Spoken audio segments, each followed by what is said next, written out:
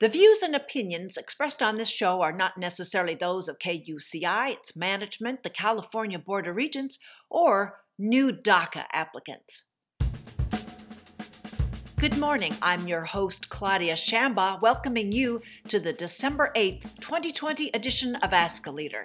Today, we'll get timely analysis from David Domke, University of Washington political science and communications professor and self-proclaimed engaged citizen putting in his lot with Common Power. It's a two-parter. I'll talk with him today, and later we'll speak to others organizing inside Common Power. The stakes in the two Georgia U.S. Senate seats up for electoral grabs on January 5th of next year will determine which party will be in the majority in the U.S. Senate. We'll get started with David Domke's helpful insight. We'll be right back after a station break.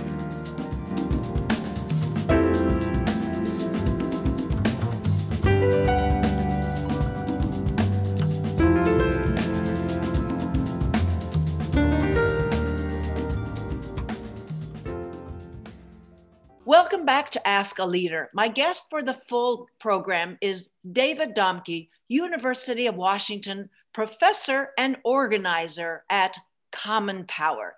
David worked as a journalist for several newspapers, including the Orange County Register and Atlanta Journal-Constitution in the 1980s and early 1990s, before earning his PhD in mass communications at the University of Minnesota. As a professor in the Department of Communication at the University of Washington, David Domke's research is focused on communication, politics, and public opinion in the U.S. In recent years, David has worked closely with several organizations on communication and engagement in the public arena, with emphasis on racial and religious identity in politics. In the past 2 years, he's begun to lead week-long civil rights pilgrimages of students and community adults to the U.S. South. He's been a part of the team launching Common Purpose, and he now serves as its Director of Fieldwork and Learning. And his students speak his praises. He was honored with the University of Washington's Distinguished Teaching Award, was named the Washington State Professor of the Year by the Council of Advancement and Support of Education, and the Carnegie Foundation for Advancement of Teaching, was selected the favorite professor of the University of Washington graduating class, and was selected as the university's freshman convocation keynote speaker. I've had the pleasure and privilege of attending on both sides of this general election 2020, a couple of his salons where I hoped that he would eventually join us to share some of his secret sauces. He'll speak with us today, and later in this month, I'll be bringing on Charles Douglas III on Digging Out. Both of them will cover various aspects of the political landscape of the Georgia U.S. Senate runoff elections and ways folks can work in various capacities.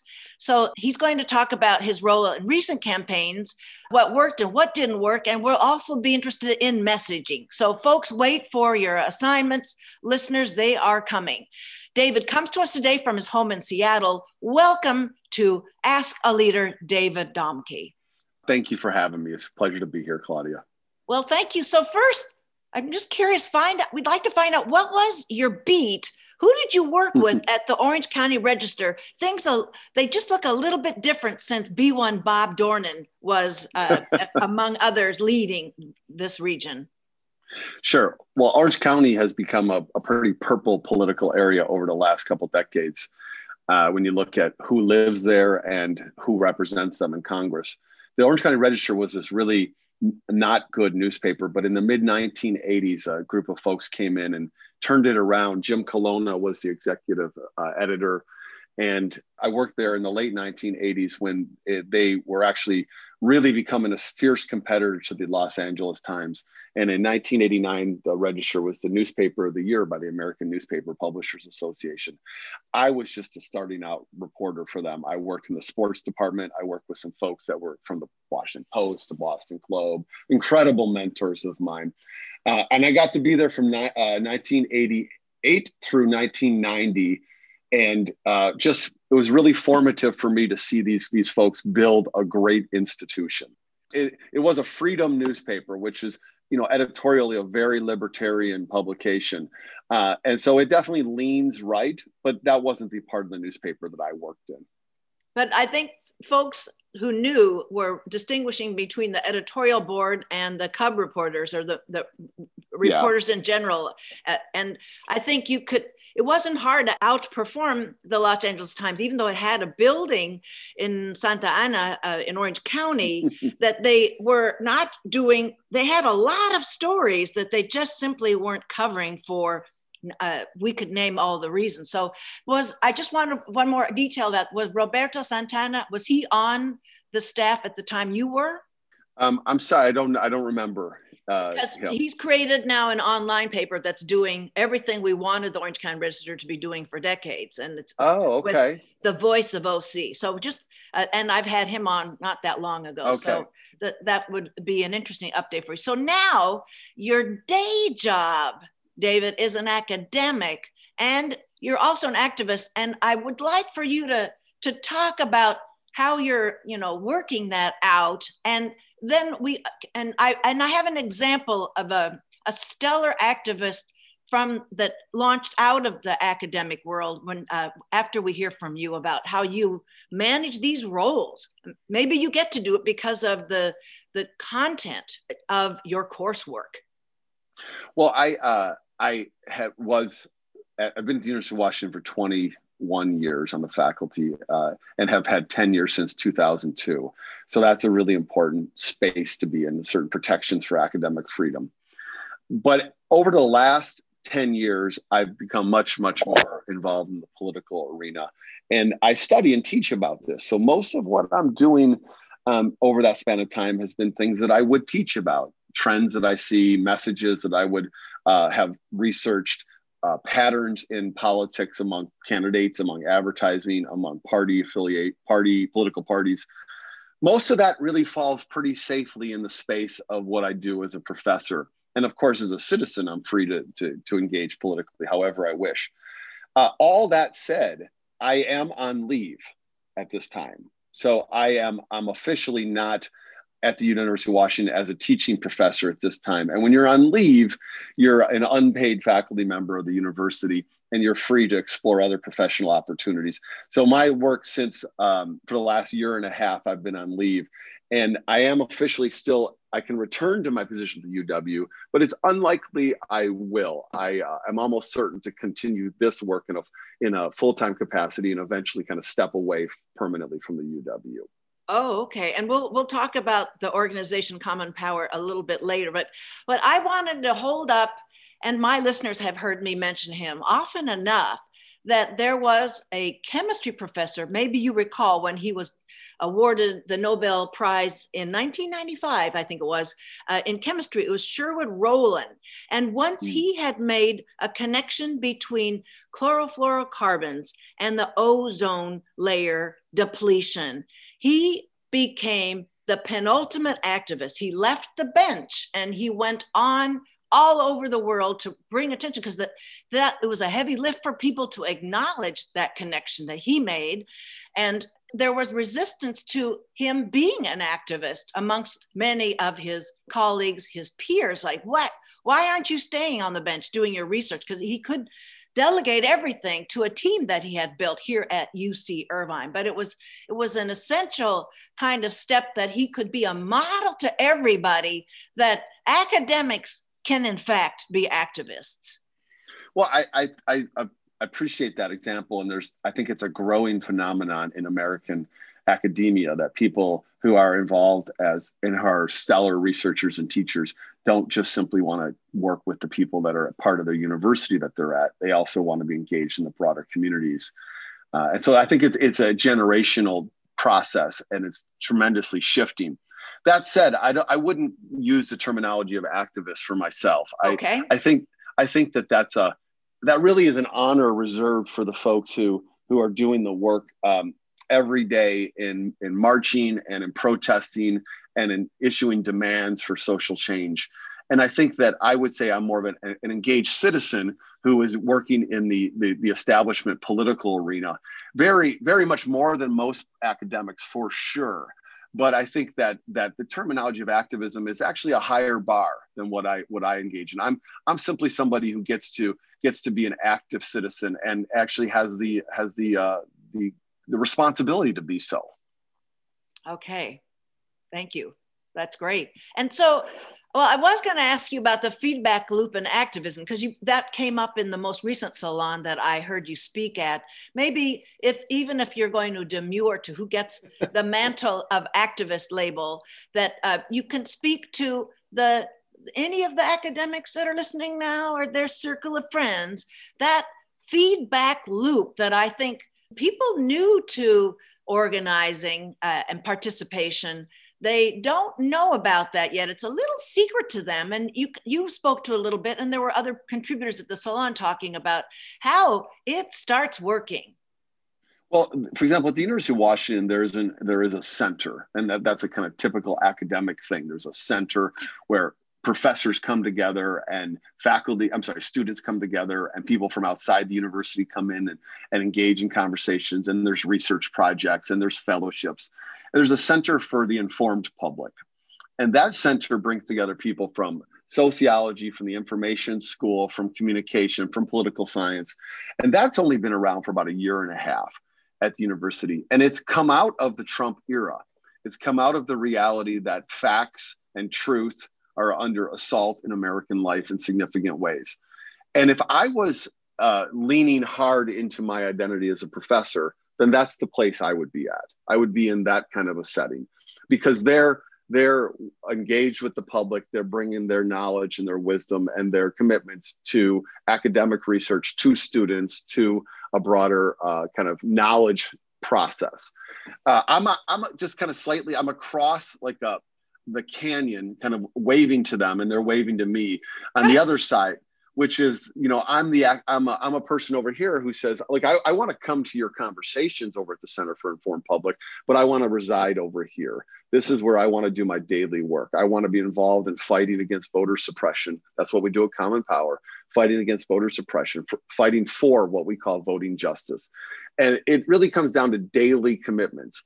I want my daily commitments to be, on the ground civic outcomes, very measurable in the electoral arena, and as opposed to the daily commitments being one of producing academic research, articles, books, and so on that goes in the academic space. So I think that we wave to each other, we know each other very well, and I'm thrilled that there's both of us, and I think we need both of us.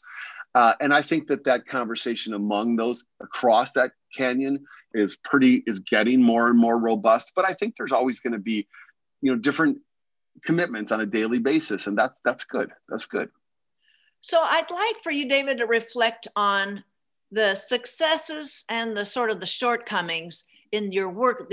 You Sure. were involved in 2016 and in 2020.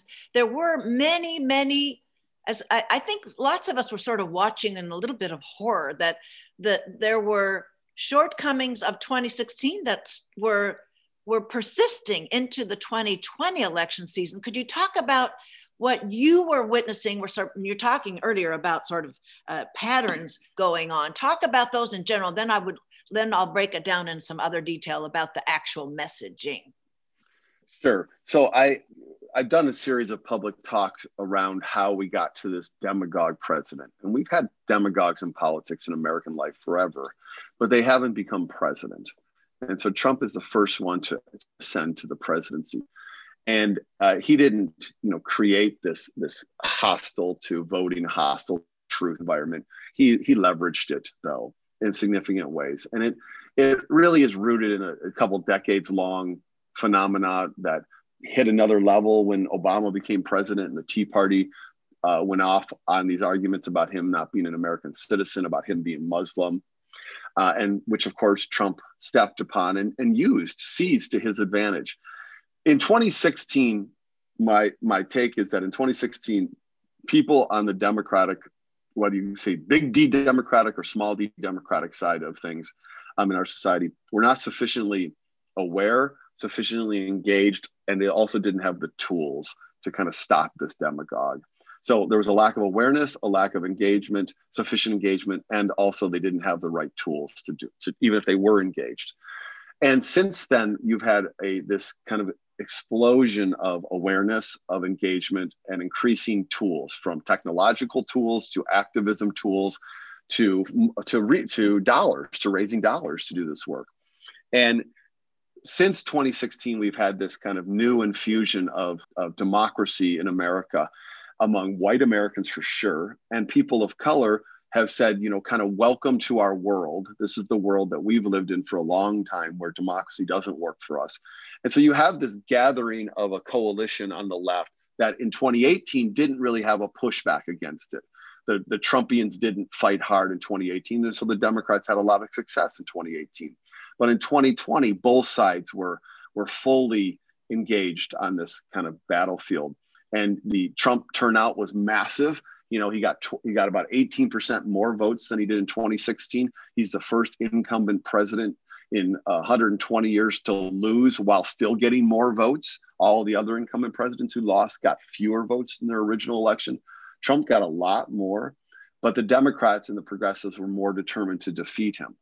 So there is this democratic engagement that has mattered. However, the polarization that is part of our country, defining attribute of our country, is still in place. So down ballot, those Republicans who peeled off from voting for Trump at the top of the ticket, they still voted Republican down the ballot. And so the Democrats have made some progress politically since 2016, more seats in the House. The Republicans had control of the House in 2016. The Dems do narrowly, but they do now. The Dems have gained a few seats in the Senate. They have gained a few more governorships in the country. But we're a very polarized country politically. The only way that we move out of that is through some kind of consensus building, and also a sense that there is a ethical or moral high ground that comes with one position rather than other. I'm not really confident that we're going to get there on the latter. So right now it's just a pitched battle where hopefully a Joe Biden person might have the skills and resources to be able to heal us in ways that Donald Trump never had any interest in doing.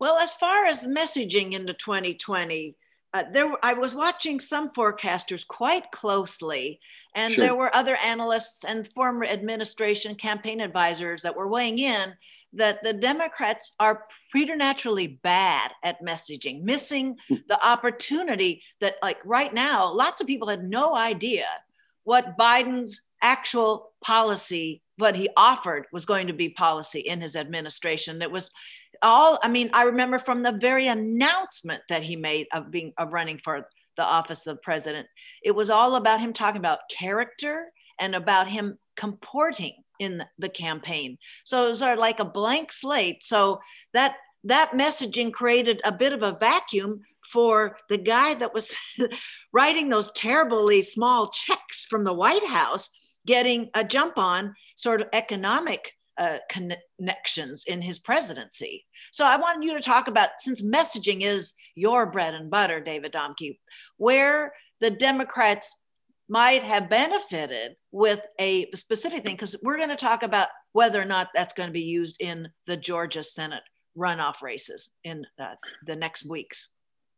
Sure. Well, Joe Biden's message, as you just mentioned, was about him as a human being and what he wanted to restore to the integrity of America. And that was a message that he delivered against Donald Trump. And in a COVID environment where the campaigning was very restricted on the Democratic side, the actual in-person campaigning, Biden's message worked really well for Biden. Biden is known by 95+% of Americans. He's a known entity. He's thought to be a decent human being. So his message worked just fine against Donald Trump, because Trump consistently showed us how he didn't care about Americans through his COVID responses, through his treatment of protesters after the George Floyd killing. So Biden was fine in a COVID world with a message that was about character. But the rest of the Democrats down the tickets in Senate races, in House races, in state legislature races around the country, they did not crystallize their messages around healthcare satisfactorily, around local politics that matter: healthcare, education, climate, and jobs. Those four pieces. And that hurt the Democrats in Senate races all over the country. They also were essentially running against Trump and the Republicans nationally. And down the ballot, since there were all these Republicans who were very comfortable not voting for Trump at the top of the ticket, but still voting Republican down ticket, that the Dems down ticket didn't win over those folks. That leads us to Georgia. What you're seeing on the Democratic side here with John Ossoff and Raphael Warnock is a campaign about Georgia. This is not a campaign about Donald Trump.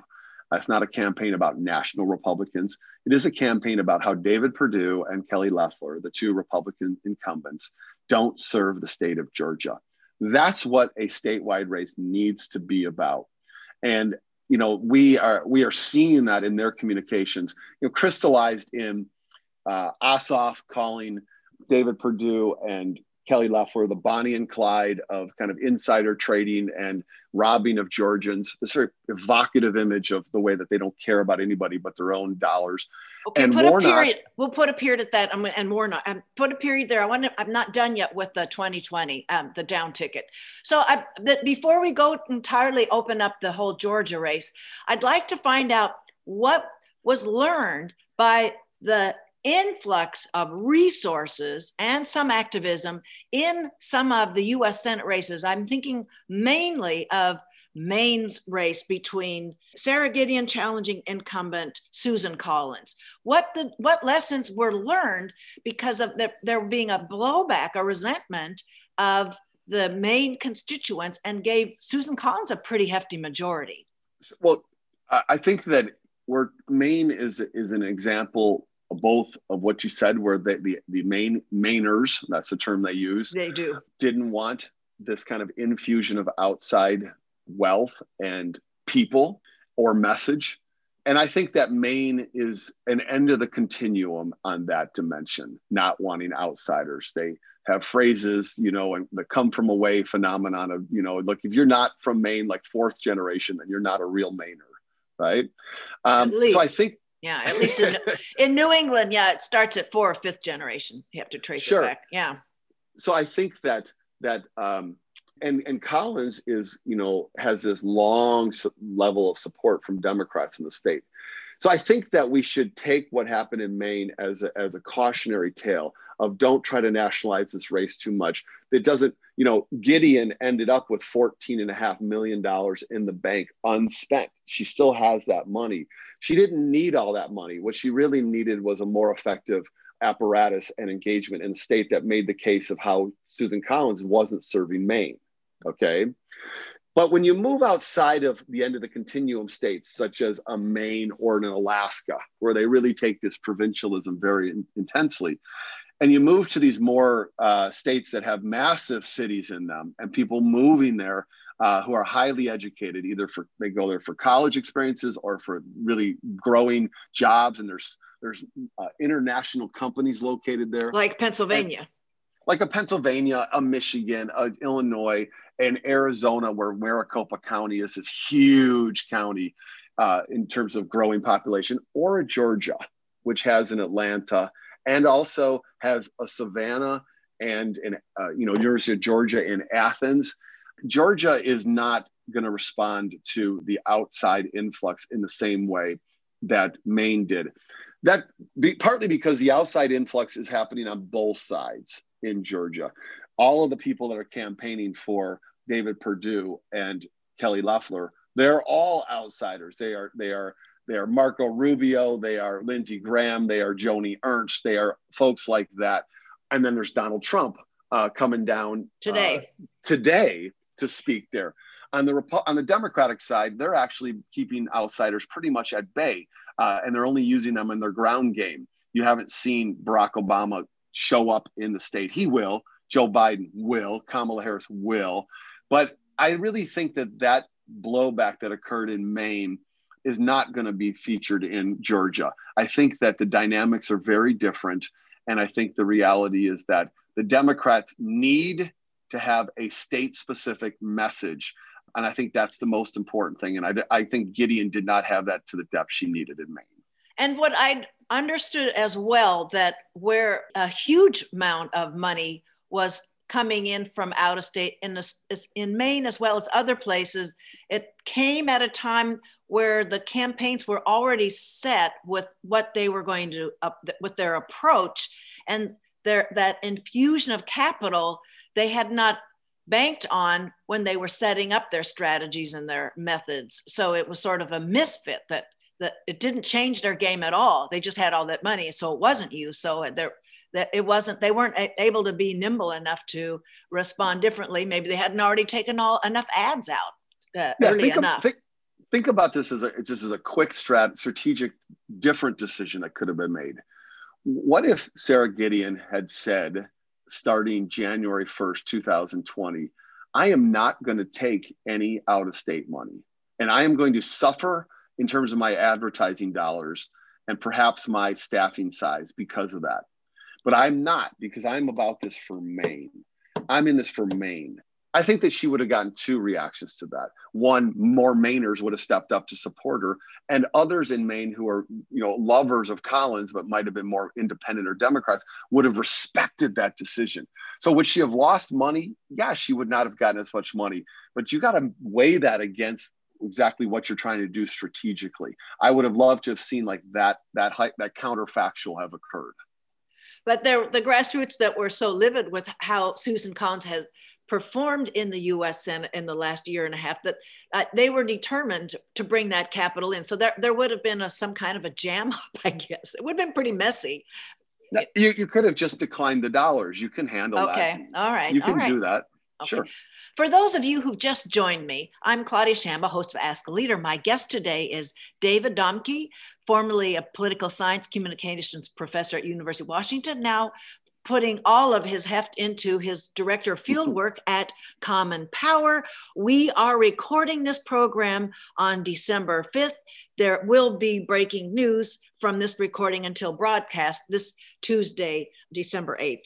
So let's go then into the Georgia runoff races. The American political universe is sort of shifting a little bit here, as you've talked about, that the factors that typically go into special runoff elections may not be the factors that we have before us in the state of Georgia. You were really good to break all that down. And what's different, because going into this runoff, we thought, oh gosh, the most disciplined voters are the conservative Republican voters, but you have factors you're bringing out that make this super, super different. So Georgia is a state that sits at the intersection of like the Old South, the Confederacy and Neo-Confederacy, and the New South. The New South being a much more diverse, highly educated, high-tech world. Atlanta has always been kind of the place that has strived to be that. It has incredible educational institutions in that state, and people move to Atlanta to live and to work. And Coca-Cola is there, CNN is there. This is where their international headquarters are. Delta Airlines, the Centers for Diseases Control is based there. That's in our country. Right. So, it is this confluence, this intersection of Old South and New South. And because of that, it's got all this volatility to it right now. So it isn't just that the Democrats won at the presidential level; they're being met by this massive resistance to it by people who say that they've stolen the election, and you have this internal kind of battle going on among Republicans in the state because the Old South can't accept the New South's arrival. Part of the New South is a large and growing and highly educated African-American population, and a small but growing and highly educated and increasingly active Asian-American population and Hispanic populations. So the combination of those three entities, a significant long-term and increasingly highly educated African-American population, and then a smaller but growing Latino and Asian-American populations, paired with a shift among highly educated whites towards more of the Democratic Party, has produced a coalition that almost got Stacey Abrams into the governorship. She would have been the first Black female governor in American history. Almost got her there in 2018. Perhaps did, but there were some complications in the voting. And then got Biden-Harris across barely by about 11 to 12,000 votes this year. But the battle is significant. And in runoff elections, where one candidate hasn't received 50% of the vote, the majority, so the top two advance to runoff again, to where one has to get at least 50%. Right. In runoff elections, turnout drops quite a bit historically. And that really hurts Democrats usually. So the Democrats need to move that coalition that has now come together, get them out to vote in ways that they haven't historically gotten out to vote. Meanwhile, you have these Republicans who see this old South Republicans who see this as kind of a defining, almost Gettysburgish kind of moment where they want to stand strong and fight. And they believe that, like, if we lose on this hill, next up is going to be South Carolina. Next up is going to be North Carolina, or going west, Alabama, Mississippi. So there's some other factors here too, that they're now, what's confounding though, the typical factors are, it's this kind of, I'm trying to think of the right kind of metaphor, where there's a claim of fraud coming from the White House, coming from the incumbent centers, that there is voter fraud. And so they're discouraging their base in some ways, so that there's some base may be surging. I'll get to why they might be surging a little bit, so there's this kind of jam up in the turnstile of the subway station. They're coming and they're going, and that may undermine the typical reliable conservative runoff turnout. Yeah, so we have an unprecedented situation here, Claudia. This is the state in which Republicans are fighting with the greatest tooth and nail kind of process to argue that the presidential election was stolen. The arguments are coming on all fronts for how that supposedly was stolen. The voting machines changed the votes. The election officials didn't process the votes the right way. The Secretary of State and governor didn't do signature matching. They're both Republicans, those two folks.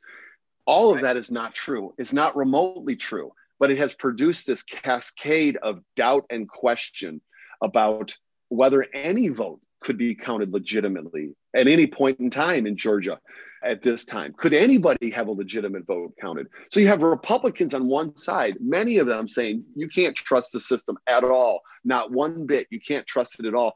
And then they're supposedly going to convince their followers to get out and vote. So it's like saying to somebody, this thing tastes terrible, now drink it, okay? Well, that's not how it's going to work. You have to give them a reason to somehow get out and vote. And right now you're telling them why they shouldn't vote because the system's rigged. And in this case, even further now, you have some people who are arguing, Republicans again, who are arguing that the two Senate candidates, David Perdue and Kelly Loeffler, are not sufficiently fighting for Donald Trump either. So they're not even worthy. These are all Republicans doing this to each other. Given all of that, this creates an opening for the Democrats that really is remarkable in the state. It is a red political state. There is no statewide Democrat holding office in the state. There hasn't been a statewide Democrat holding office in 16 years in the state. So it is a red political state. But Biden and Harris won it narrowly. Abrams almost won it in 2018 for the governor's race. And given this internal fighting among the Republicans, it is a possibility that the Democrats could win both of these seats. And that's just stunning, really. It's truly stunning that the Dems could make such progress. Let me just give you one quick example. So two main states that have been traditional Republican states flipped this year in the presidential election, Georgia and Arizona. Three others flipped, but they were across the north and have traditionally been Democratic states. Right. Arizona and Georgia are the two traditional Republican states that moved towards the Democrats. Arizona is a legitimately purple state. They have a statewide Secretary of State who is a Democrat, and they have two senators now who are Democrats. That's a purple state. That's what that is. Georgia has none of that. All right. So this is a red state that looks like it might swing dramatically purple in the space of 2 months. Whoa. That's really compelling stuff. Me as a professor is like, wow, that's really interesting. I've got to study this. Me as a citizen says, we need to be there. We need to help this happen. Right. So David, I'm just wondering, when you're talking about the unprecedented dynamic of bad-mouthing the process inside Georgia, if you're talking about people that are forced to drink that water, I'm just wondering about would you think are you watching the governor, the Republican governor Kemp, and the Secretary of State Raffensperger? Will they potentially not endorse either of the Republican candidate pair, or would they? Because they've been very adamant, especially the Secretary of State and the other official. I'm trying to think of his name. That's the one that spoke in the stairway chamber. That said enough is enough. Oh, right. Yeah, he's the Deputy Secretary of State. Yes. Gabriel Sterling is his name. Gabriel Sterling, thank you very much. And so if they have had so much enough of the bad mouthing they've gotten, especially from Senator Loeffler, that they would decide to do something also surprising. Where does your mind go with that possibility of unprecedented kinds of factors? So the Secretary of State, Brad Raffensperger, and the Deputy Secretary of State, Gabriel Sterling, will not endorse anybody because of the standing they hold. However, they're very clear, and they have their full right to say, look, I'm a Republican, and so I am rooting for these candidates. And Raffensperger and Sterling have both made very clear that they are disappointed with the outcome of this presidential election as on a personal sense, but that they're proud of the way that the election has been carried out in their professional positions. I don't think that they will not endorse positions, but they are very fine. It's totally professionally fine for them to say, look, I'm hoping that Loeffler and Perdue win. Kemp is a free agent as the governor. He will completely and has already, given all of his attention and support to Loeffler and Perdue, and will continue to do that. Those kind of pathways forward for Kemp, the governor, and Raffensperger and Sterling, the secretaries of state, are very clear. They're constitutionally okay. Yeah. Yeah. Do I think anything else is going to happen? For example, like, is the Secretary of State going to somehow pull some kind of shenanigan? Do I think the governor is going to do something?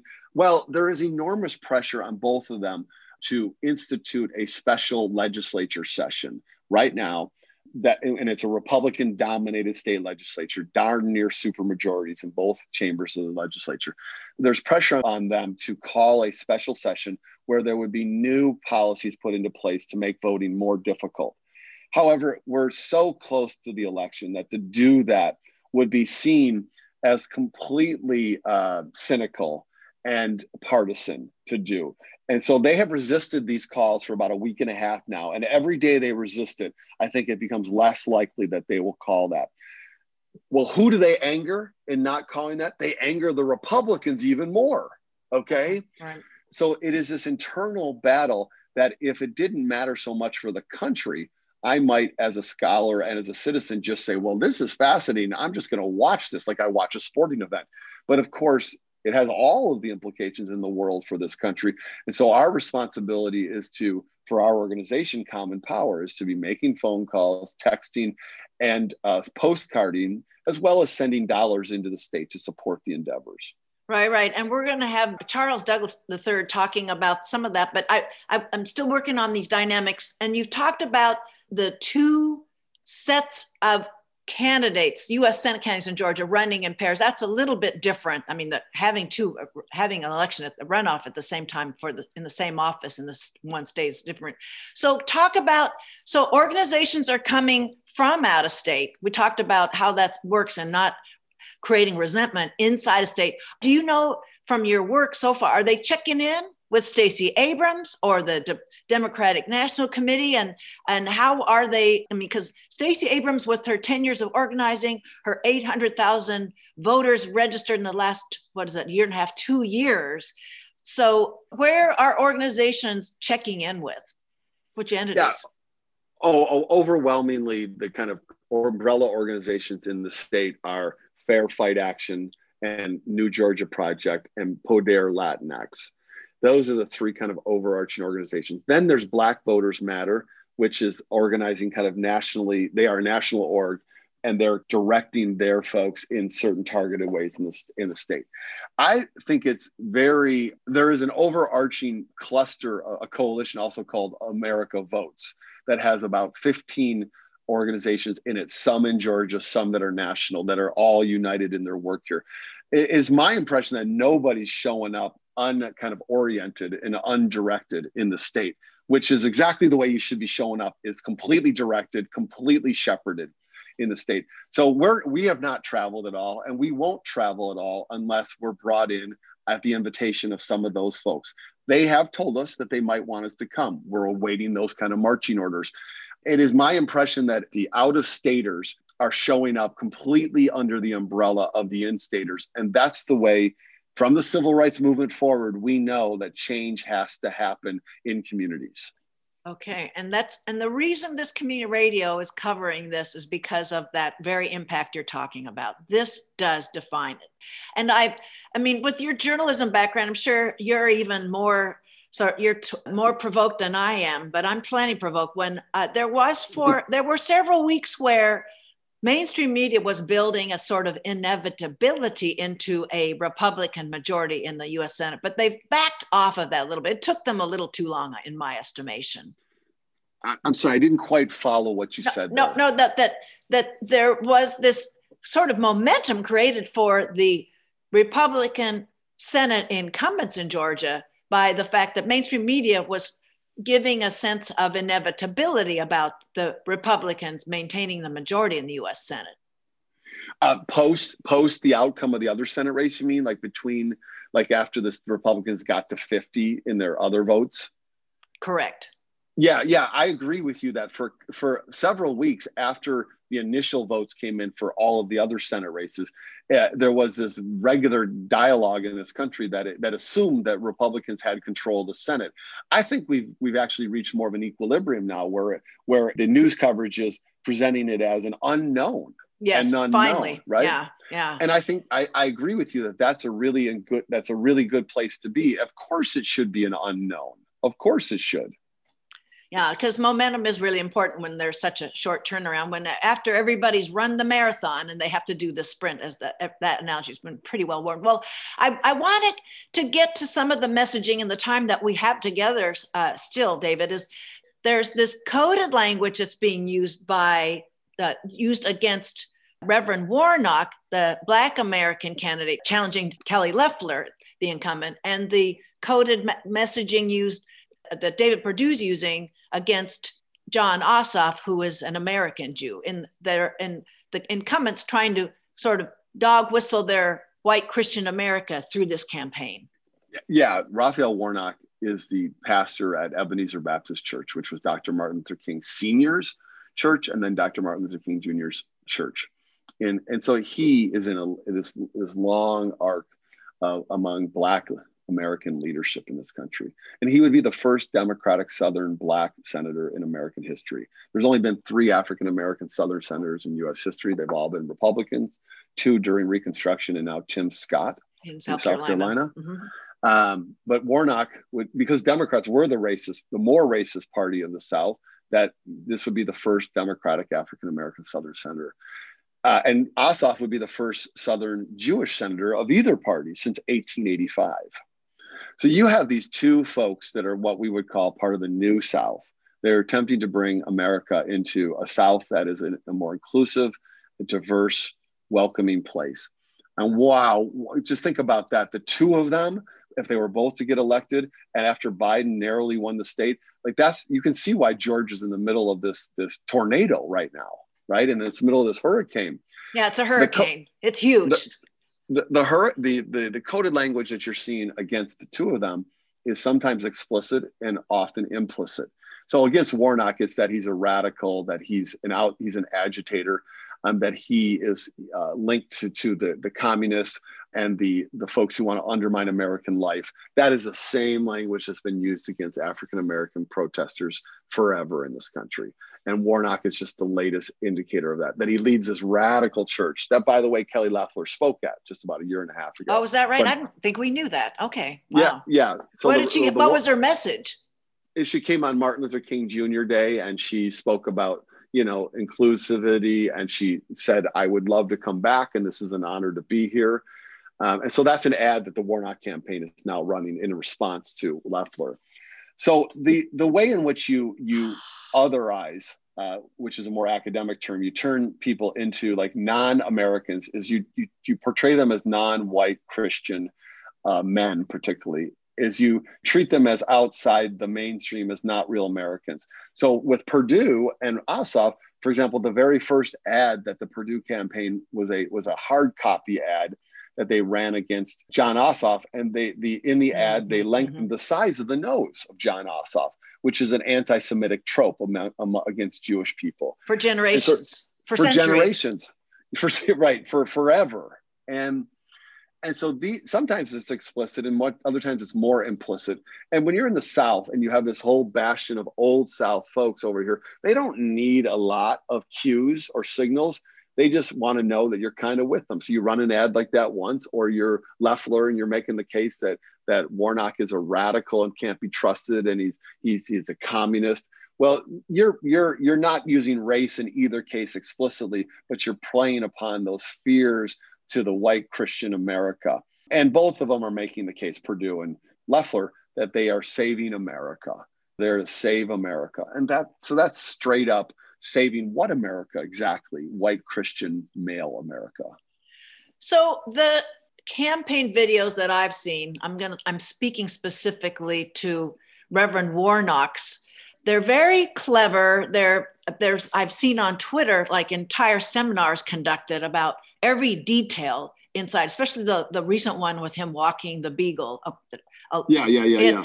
And so, I mean, they're clever, but in terms of what you're saying is the importance of messaging, that clever might be only sort of stuck in an echo chamber. Is that sufficient to invigorate the side? Because you said this is all about turnout. It's not about persuasion. So are the clever messages enough to create and invigorate a voter turnout? No, they're not. They're not enough. They are not. That's why if you look only at the advertisements, you're going to get only part of the picture. But when you have a turnout operation that is led by Fair Fight Action, Stacey Abrams's group, and a New Georgia Project, and you have folks from all over the country that are making calls, texts, and postcards into the state to mobilize voters, then you marry a whole ecosystem of messages. You have the turnout operation, you have a Georgia first kind of message, and then you have this kind of like, hey, I'm not crazy. I'm a normal American message that Warnock and Ossoff are offering. Ultimately, I think that the combination of those will make it very close. I don't know who's going to win these races. I do know they're going to be very, very close. So given the closeness, any one factor could be critical. Sure. And we're watching the United States Supreme Court sending out some pretty eye-opening rulings that are pitting their interpretation of the First Amendment, the right of assembly in places of worship, against public health catastrophes. I use that word totally advisedly, catastrophes. Would those rulings energize a particular voter to the critical extent in this runoff election, David? No, I don't think so. I think the only court rulings that matter right now have to do with votes and vote counting. I think that the reality is that in Georgia, you already had a governor that was not following many of the protocols that you see nationally. That's a red state. Red states have been far less likely to follow the masking and the protocols around distancing. Those are state-based decisions. So I don't really see that as a dramatic impact, those kinds of rulings in more reddish states. I see them as having more impact in states where Democrats are governors. So I don't think those matter. I do think every single court decision that's occurring at the Supreme Court level, which is where the cases are now arriving. The first one has arrived right now. The Supreme Court. Yep, just got there. And at the state levels around the country, those mean much more because they're all feeding the rhetoric around vote fraud and conspiracies and who's controlling the Senate and who's the president. That's where this country is obsessed with right now. And this is the damn shame, Claudia, because the reality is all of our attention should be on the coronavirus right now. All of it, every bit of it in this country should be focused on that because of the economic and the educational and the health tolls on so many of us. And yet this is a president that doesn't care one bit about that. All he cares about is that he become president. So David Domke, tell us what kinds, this is your pitch to my listeners. You want to give them some assignments, some takeaways, how to follow things, how to follow up on things. So I think that first of all, if you're following, to use the word you had, if you're following them, then I think that you want to be reading a newspaper such as the Atlanta Journal-Constitution. Subscribe to it for the next 6 weeks. You should. There's great coverage going on in That's that a great state, idea. Okay, I'll in do that that. paper. You want to be following some people on Twitter. There's a particular guy named Niles Francis who's really great on Twitter and is in Atlanta.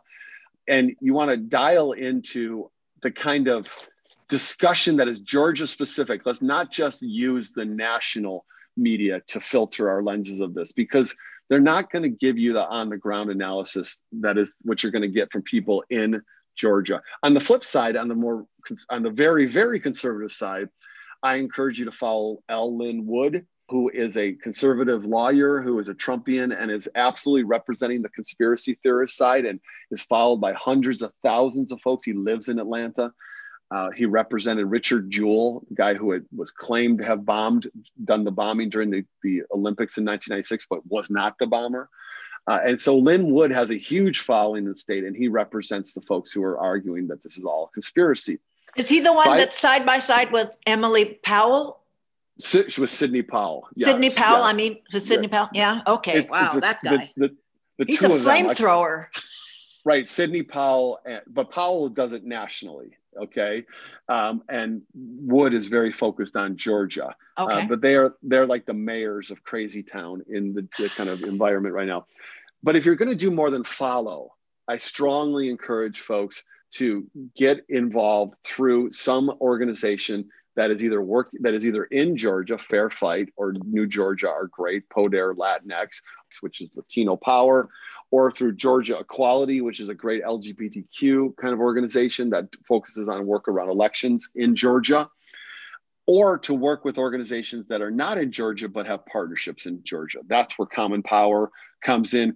There are a lot of organizations like that. Swing Left is working through Georgia organizations. So there's no shortage of that kind of work. I would encourage you people to take action and not just to follow. To follow is to produce a paralysis and a discouragement and a confusion. To take action is the antidote. We may not win for democracy, but we will have tried. Well, I mean, look at Stacey Abrams' record. She lost in 2018, but she won super big in 2020. That must be a refrain somewhere inside Georgia as well as outside. Absolutely. Absolutely. She's been interviewed and done podcasts all over the place. So listen to her, but she talks about the arc of her work from 2010 to today. And they lost and lost and lost and lost, but they kept getting closer. Okay. And eventually, if you keep working and you do the work, then eventually you have a chance. And so that's what we have. We have a chance. Well, David Domke, this has been such a pleasure. I can't wait until I get to speak with Charles Douglas III. I'm going to have him on my other show, Digging Out. We will then spend a great deal of time to the particular activities that Common Power, and I understand it is a partisan organization. That is right. Well, okay. Well, no, wait a second. Let's back that up. We're an organization that works with partisan candidates, but we are not an arm of the Democratic Party. We work with anybody who supports voting and voting expansion in this country. That happens to be only Democrats right now, but maybe in the future that won't be. Okay, because when I talked I chatted in the salon about Georgia shift, and he took exception that's not where we're going, but that's because of the tactical, strategic aspect of this runoff election. But it could. Okay. Yes. Yeah. And so I think that his point is you got to make the case for why people should vote for certain candidates. In America, in a party, in a polarized country, right now, there's one party that is more supportive of voting and one party that's completely opposed to it. So yeah, that's a partisan reality right now, but we call ourselves pan-partisan. All right. Okay. We are aligned with the Democratic Party, but our goal would be 5 years from now, 6 years from now, 10 years from now, that we're supporting candidates across the spectrum who are fighting for voting rights. That's not crazy to imagine that, but it just, right now, it is not the case.